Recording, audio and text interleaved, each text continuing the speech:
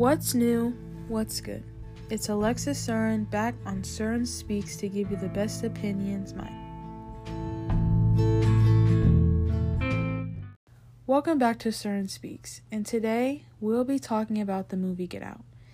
This film had me confused, and it was kind of a horror movie, but it's very unsettling to watch, but it was, a nice genre to start. Now, the movie is based on this black and white couple, and it's basically a movie about this, weird cult thing that the girlfriend has going on, and the boyfriend is just there for the ride.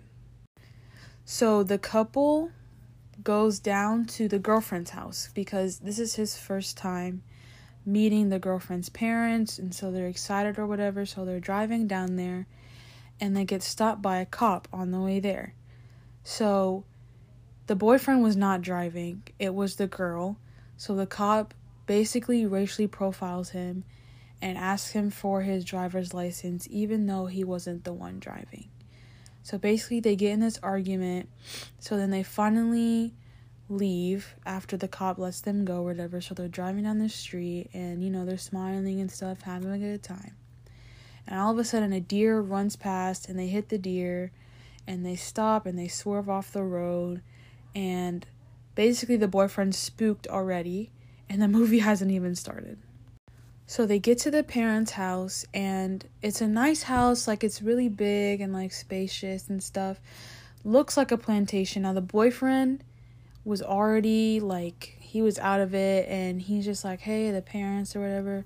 So they meet the parents, and he's already, he's confused and stuff, and the parents are really nice in the beginning. Wait till we get to the end.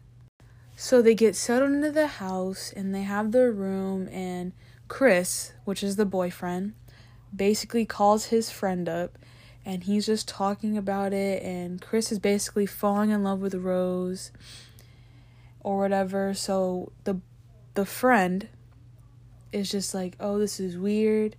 Basically, when he met the parents, they had two maids, and they were black.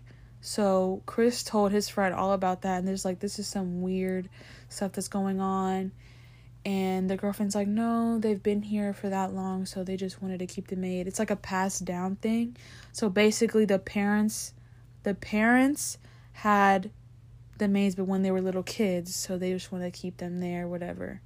Skipping all the little scenes and stuff, we get to the party. So basically, the dad is a psychiatric doctor, and the mom is a hypnosis person. So basically, they're a little power couple thing, what's going on.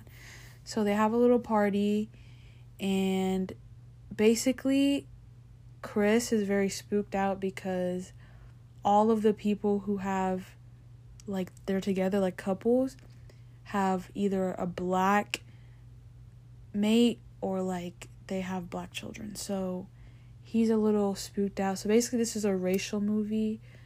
So yeah.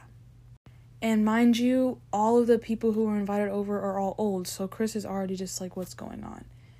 So fasting forward to the ending. Now the ending is what really had me, because it's basically they take the brains of old people, take them out, and replace them with black people's brains. So basically, the twist was the girlfriend was only a scam to get Chris in the house and take his brain, because Chris is very athletic.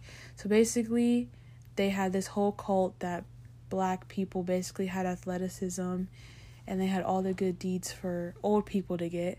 So basically, the old person would get their brain and put it in the black person's brain. So basically, it was an altercation between taking the brain out and then putting their brain in. So basically, the self-conscious of the old person goes into that person. So basically, they're that person, but only on the inside.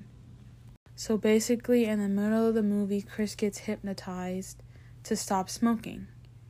And that's how the people, the cult, gets them to fall asleep and stuff.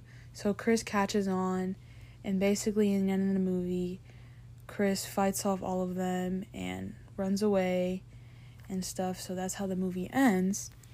So basically the movie was just about basically like psychiatric stuff, and yeah. So thank you for listening to my episode, and it's been fun. See you never on CERN Speaks. Stay opinionated. Peace.